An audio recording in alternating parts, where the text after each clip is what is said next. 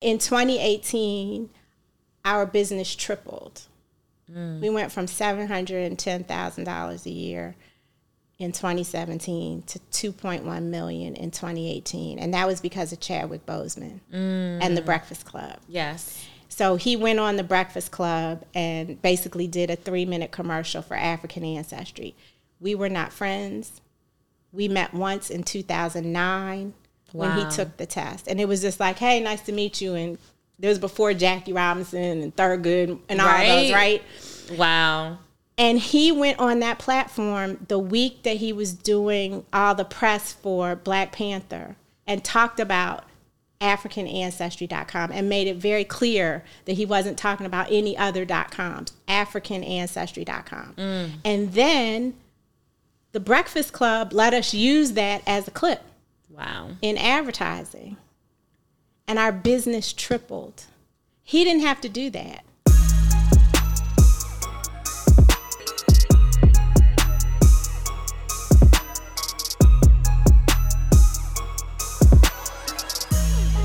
Hey everybody, welcome back to the More Rounds podcast, and I'm Kim Lewis, CEO and co-founder of Chromix. Today, you guys, we have one of my faves here, Gina Paige from AfricanAncestry.com. This woman has helped over 1 million African American people find their connection to Africa and the diaspora. Am I saying this correct? I'm saying it. So Gina, to me, she holds our history, and it's something so special because you can't get that anywhere else. Telling you what tribe. So I found out that I'm Yoruba and my husband's from Cameroon. And I just was like, I cried when I found out. I didn't think I was going to be that emotional, but I was incredibly emotional when I found out. And, I feel like, man, I sell hair care products, but Gina, will tell you who you are. Do you know who you are? Anyway, Gina, tell us about yourself. Tell us about AfricanAncestry.com. Tell us about what it is that you do. Oh, and before we get started, cheers. Cheers. Congratulations. It's a pleasure to be here with you, finally. So, Kim, as you kind of said, we help people reconnect to who they are. We're really in the identity business. So, technically, African Ancestry is the pioneer of genetic ancestry tracing for Black people all around the world. So, before there were any of the companies that you see heavily marketed, we were the only ones in the marketplace who were focused on helping Black people transform the way we view ourselves and the way we view Africa. And so we've chosen to do that through DNA. And as you said, we're the only company that can give you the present-day African country and ethnic group that you share ancestry with. Ooh. And Black folks, our lineage has been stolen from us. And so a lot of us we just don't know, and we'll never know unless we take your test, where we come from. Right. So that's so powerful. Okay, how did you land on AfricanAncestry.com? Where did you get started? And, walk me through that. And then I'll pop in with my questions about how'd you fund that along the way. But how'd you get started? So I have a business partner, Dr. Rick Kittles. He's a geneticist, and he had this database of African DNA lineages. He had the ability to provide the information to folks, but he was doing the work as a researcher. And so, and it was personally driven. He wanted to know where he was from. And when he realized that he could do it for other populations, he could identify ancestry for other populations, then he focused on doing it for people of African descent. So he was part of... Where did you get the funding to do that research? I don't know. He did that before we created the company. Okay. So he was part of a team in the late 90s from Howard University that went to the New York African Burial Ground. And this was an enslaved cemetery that was unearthed when they were excavating land to build a federal building. So they had to stop the excavation. And his job on that team was to identify the bones. So the ancestry of the bones. So, of course, that made the media. And then when the community found out that he could do that for these bones, he was inundated with requests to do it for them. And so that started the notion that this could be a business, that there was a demand for this. And so he and I were introduced. and I commercialized his research. So we already had our core competency, this database that already existed. Gotcha. So how did you go about bringing this to market? Like, was it just like, I got a cousin, it's like, hey girl, I'm gonna drink to that. Go ahead, take a sip. I'll take one too. So how did we bring it to market? Well, I was fresh out of corporate America and product management. So I had experience with launching new products and line extensions. And so it was sort of like, hey girl, the people who were our package design people when I worked at Sara Lee. I was like, hey, I need a logo. I need some help with this the way this packaging should look. And then, my friends who were CPAs, I need some help. So I leaned on my cousin built websites. I leaned on everybody that I knew that I had worked with before or family to bring it to market. But the biggest challenge wasn't the operations of it, because that's pretty straightforward. Yeah. The biggest challenge was the awareness, building awareness and education. And that's still the biggest challenge today. So it hasn't gotten any easier. But I want to back up, because a lot of people think, I don't have no money to start my business, or I don't have this and that. You had a network. So like sometimes I think people's experience in corporate is their startup money, is their first money in, because it's like, I was launching products for how many business? 10 years? How long were you? 10 years. 10 years. You were launching products for 10 years. You had made friends who were CPAs. You had friends who could build your website. You had friends, like, this is money. Like, you know what I'm saying? There's money in your network. So if you think that you don't have nothing, look around you. Look who's willing to help you. Somebody you've helped in the past, maybe they're willing to do you a solid too. Okay. And we only took $1,200 to start the company, because, again, the database, which is our main asset, already existed. Another thing I have to say, because, people talk about, when we listen to communities that don't look like us and how they were able to bootstrap, they had bootstrap a lot of friends and family, right? Yeah. And that came in the form of cash. But like, my parents invested in it, in letting me live with them for free. Right. Not charging me rent. So I did benefit from that in some way. Not a direct outlay of cash, but the ability to not have a major expense while we were growing the business. That's dope. And so how old were you about this time? 2003, I was 20. Oh my gosh. No, I was 30.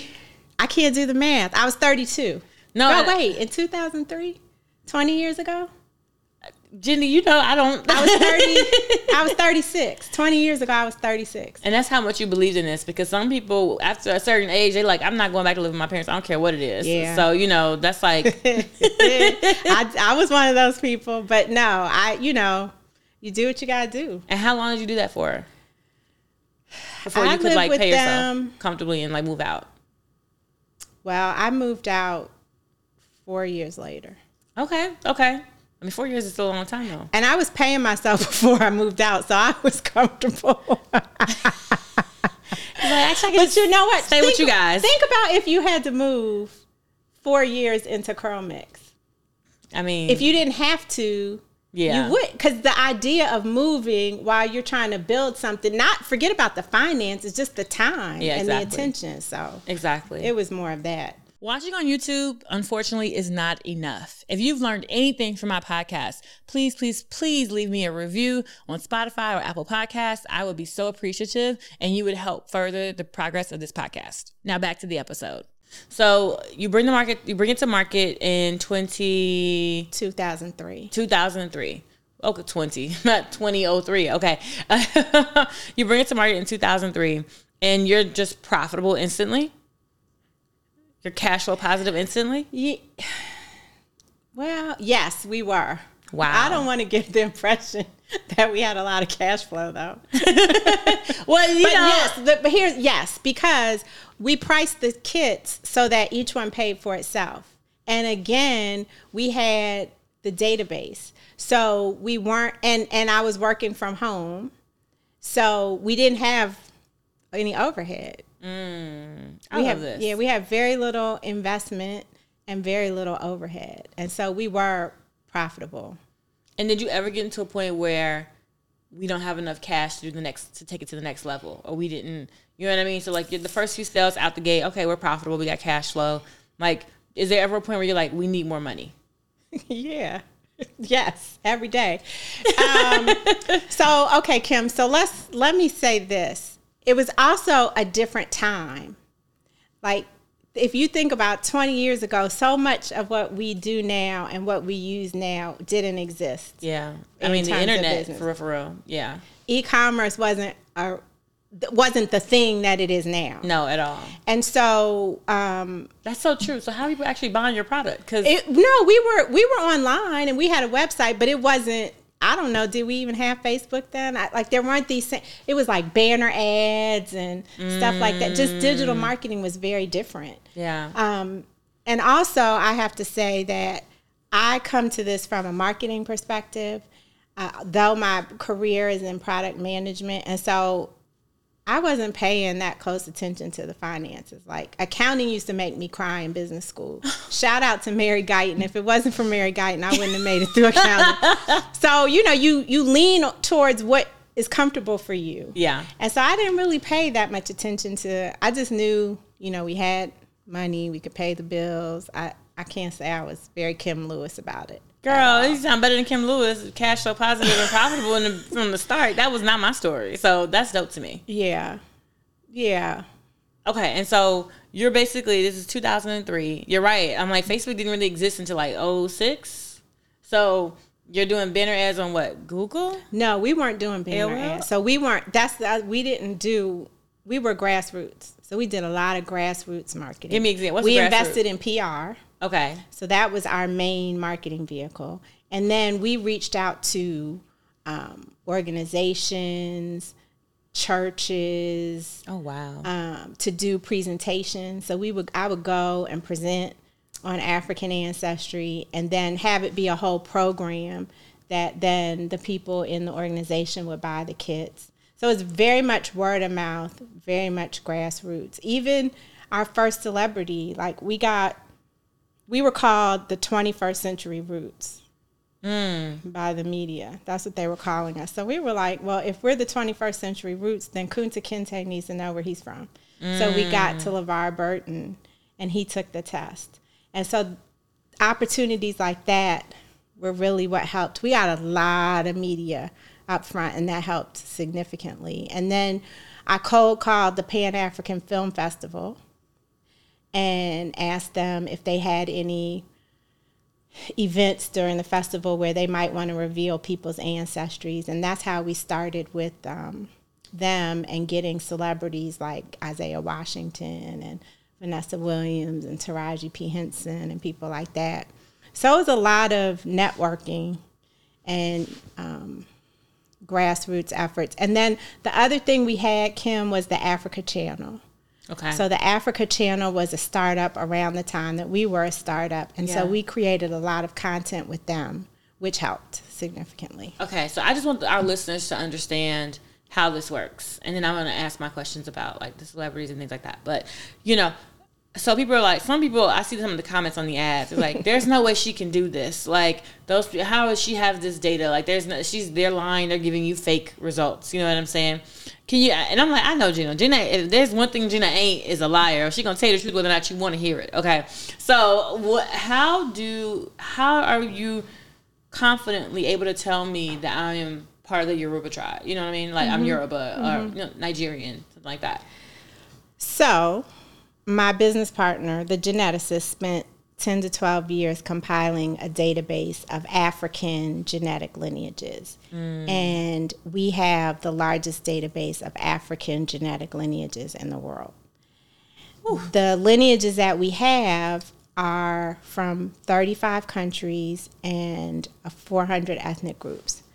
The majority of these countries and the majority of these ethnic groups we know from him working with historians and anthropologists were the groups that contributed to the transatlantic slave trade. So we couldn't do this work if we didn't have a solid data set upon which we do comparisons. Okay, Gotcha. That's the first thing. And no, the other companies in the industry, they don't even have 3,000 African samples. We have over 30,000. So they just reading you horoscopes. And I wonder if you see those same comments on their ads. But anyway. Girl, you know you don't. But so it's then cool. When it comes to the person, we each inherit half of our DNA from our mother and half from our father.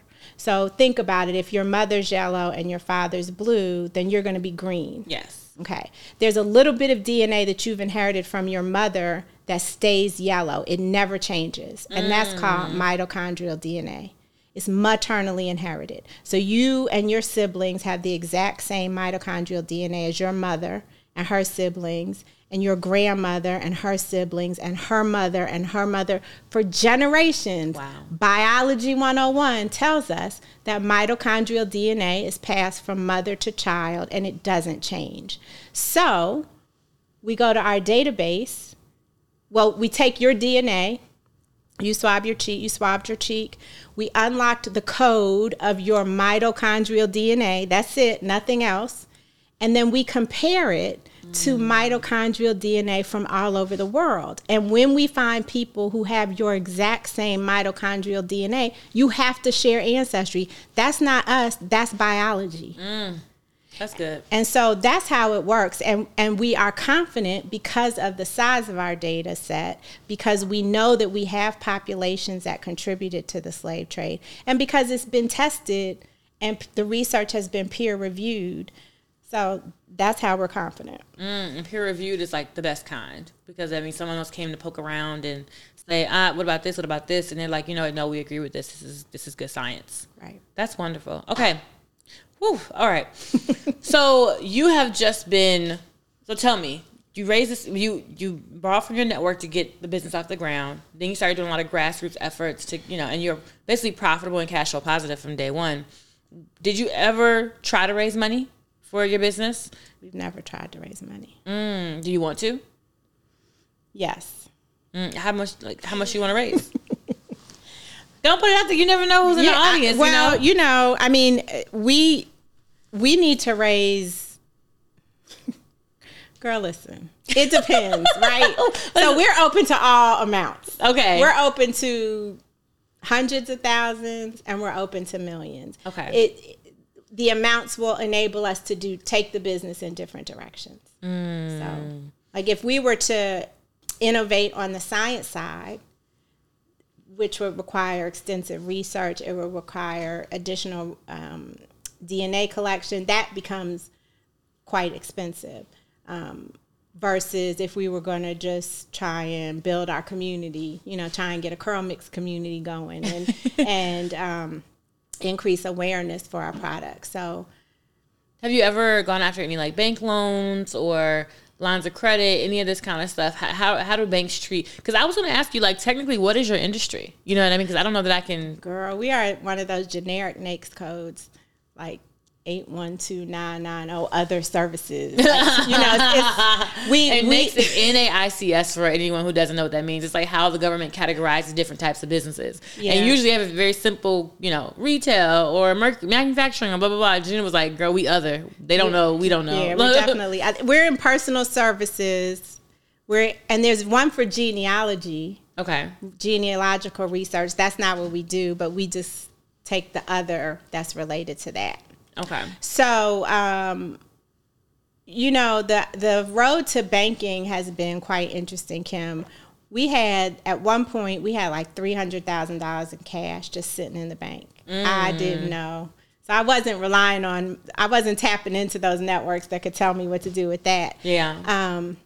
And so I went to Bank of America at the time, but I didn't have a business banker. I just went into the bank, and they were asked for a line of credit, and they were like, ha, ha, ha.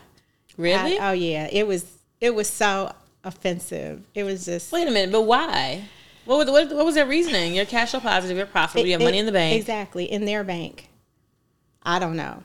So then, maybe like a couple years after that, we got a business banker. And so then she helped us to get at Bank of America. So then she helped us to position ourselves to, have all the documentation and all that. And then she left and she went to PNC. So we went with her to PNC. Okay. And she kept trying to get us to go for this loan or this line of credit. And I'll just say this. It's important that both business partners, let me take a step back. Everyone who has more than 20% ownership be aligned and be willing to participate in order for you to get the funds.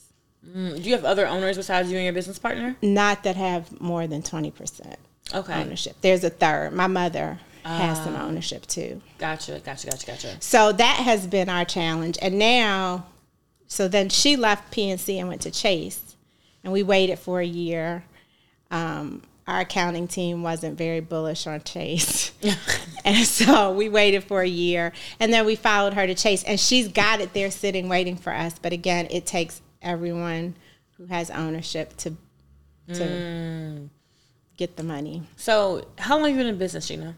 20 years. I was going to say it's been 20 years, right? So in those 20 years, cash flow positive, profitable. And yes, maybe you feel like you've been growing a little slower than you would like. But looking back, would you do anything differently? Regarding what? Funding, the business, entrepreneurship, ownership, all of the things. You know what I mean? Because I'm 7 years in and I'd be like, I mean, I have no regrets, but there might have been some slightly different decisions. I could have seen how I could have made, like, for example, I used to think that you could raise money, you could only raise money once in a year. I didn't realize that after you raise your first $1 million, if someone offers you a check giving you a double your valuation in the next 3 days, you can take it. You know what I'm saying? Or the next 3 months or 6 months. I thought you had to wait every year to raise to have a full calendar year financials. That was so silly. But no one told me anything different. So I just thought that's what you were supposed to do, And so I'm wondering if you have any experiences like that where it's like, I kind of wish I had done this, or maybe you do wish you had raised money sooner, or you know what I mean? Or maybe no, because it's giving the brand more validity that we haven't and we're not pressured to sell your data. You know what I mean? So like, what are your thoughts? So I do many things differently, but as it relates to what we're talking about, I think I would have used our board differently. So we have a board, but I didn't really use them effectively. Wait, why do you have a board? You didn't raise any money. You just wanted one? Because we're a C Corp. Okay. And so we had a board to be aligned with the... Interesting. So how big is your board? 4 people. Really? And so I'm assuming you and your business partner are on it? Well, at 4 plus us. So then we have 4 other people from, someone from entertainment, someone in the science field, someone in finance. So we tried to... Maybe that's why you've been cash flow positive and profitable this whole time. We Because weren't you had paying the oversight. board. Well, no, because you had oversight. So somebody to be like, don't do that. That's a bad idea. Do this, Yeah. So like, how often are you guys meeting? Because typically, when you take money, they have strict requirements about these board meetings and how they're supposed to flow, We don't meet regularly Gotcha. at all. Okay. So that's something I would do differently. And we are. So we are now revisiting that, revisiting our bylaws, revisiting our operating agreement, and being even more strategic now as to who we need and who can help us get to where we want to go on the board. The other thing, I think I would have definitely considered raising money sooner. But, so before, to be able to do that, though, Kim, I would have grown my staff. That's something I would have done differently, the way I grew my staff. We haven't had a marketing, we didn't have a marketing person until like 2020. So I was doing it. And I mean, as you know, I had TSP on my side for a few years. Yeah. But you need somebody who... That's 15 years of you doing it, though. Right. Yeah. You need somebody who can do it so that you can focus on being the CEO and go and raising the money. I was on your master class and I heard what you said. Your job is to get the money. So I would have staffed differently. Okay. Yeah. That's good to know. That's really good to know. And then that would have given me the freedom to to look for money, to think about ways for us to grow, and to be more proactive about it instead of reactive. And typically when you raise money, that's what they want you to spend it on anyway. It's like team. You know, you can't say inventory. You never should say ads. But you know, people, it's like, I need to be able to hire this high-level executive who does this. And this high-level executive is going to make us double the money. You know what I mean? Like, that's what they want to hear. So that's good. So, Gina, tell me an unpopular opinion you have about business. It could be fundraising. It could be running the business. It could be being cash flow positive, profitable, all the things. Like, whatever that is for you, tell me an unpopular opinion you have that everybody else pretty much, like, disagrees with. This is a good question, Kim. I'm trying to figure out how to formulate my opinion because there is a school of thought that would say that we should be providing ancestry for everybody, and that we should expand our service offering to be able to tell anybody their ancestry. And I'm not doing that.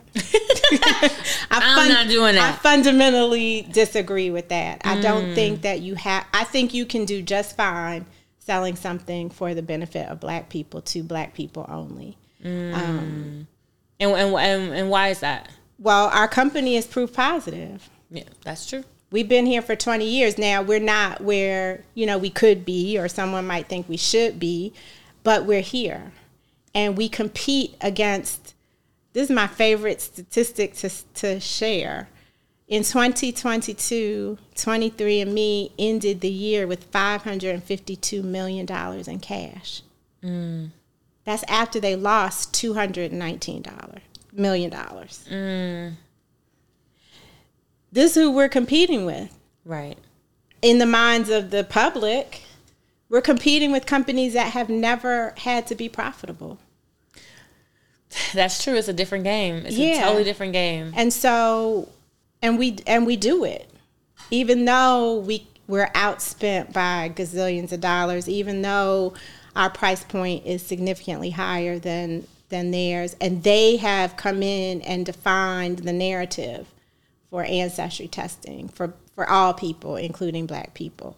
But we're still here. Have you ever considered getting the government to pay for these tests as like reparations for Black folks? So that is a popular school of thought too, a popular opinion that the government should pay for this. And we have not gone after government funding. And I'll tell you, there are two reasons.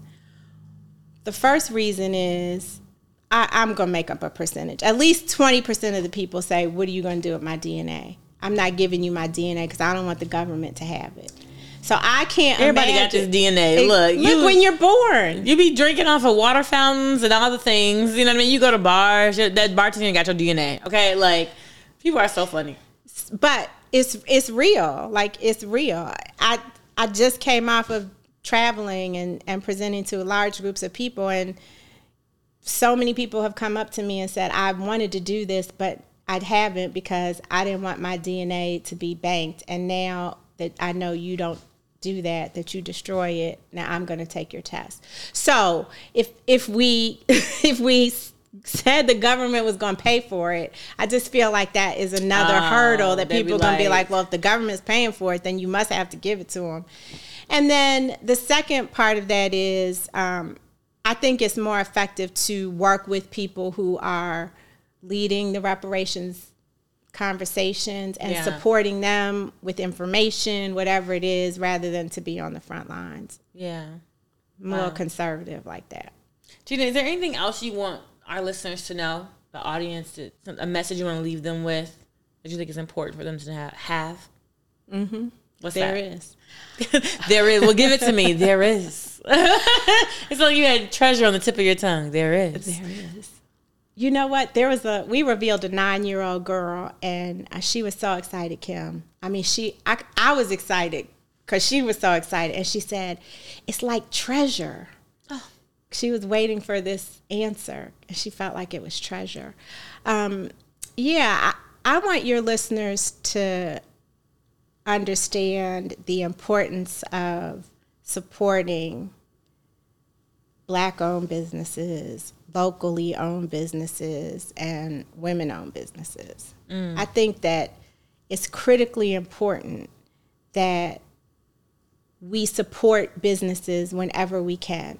Businesses like ours. Yeah. Of course, I'm going to say Black first, but I'm not sure who your audience is. Oh, I mean, your audience is going to be everybody. Maybe, but all my guests have been Black women. So, it is what it is. But. It's really important because our businesses, your business, my business, we're selling something for people who look like us. Yeah. And so we need people who look like us to buy our products. And it's so easy to make the decision to support a Black-owned business that has a quality product that is useful for you. Yeah. When in 2018, our business tripled.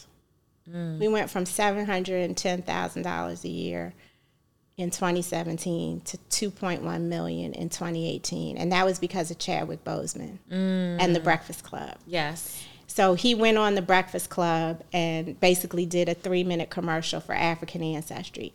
We were not friends. We met once in 2009 when he took the test. And it was just like, hey, nice to meet you. And it was before Jackie Robinson and Thurgood and all those, right? Wow.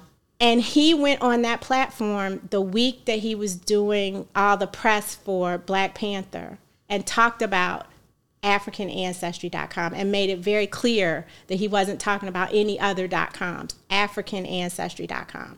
And then the Breakfast Club let us use that as a clip. Wow. In advertising. And our business tripled. He didn't have to do that. Right.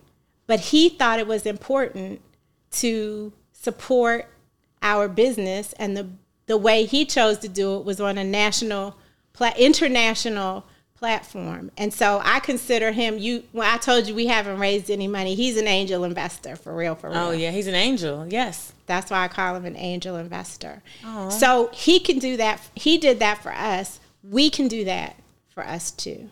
I wish I could clap, but I'm holding my alcohol. Cheers. Gina, you have been amazing. Where can the people find you? Where can they follow you? They can follow me at African Ancestry on social media, at Gina Paige DNA on social media, and AfricanAncestry.com. I love it when you walk on stage and you play, I got loyalty, got royalty inside my DNA. Anyway, thank you guys so much for watching. We've had a blast talking to Gina Paige from AfricanAncestry.com. I will see you guys on the next episode of More Rounds. Cheers.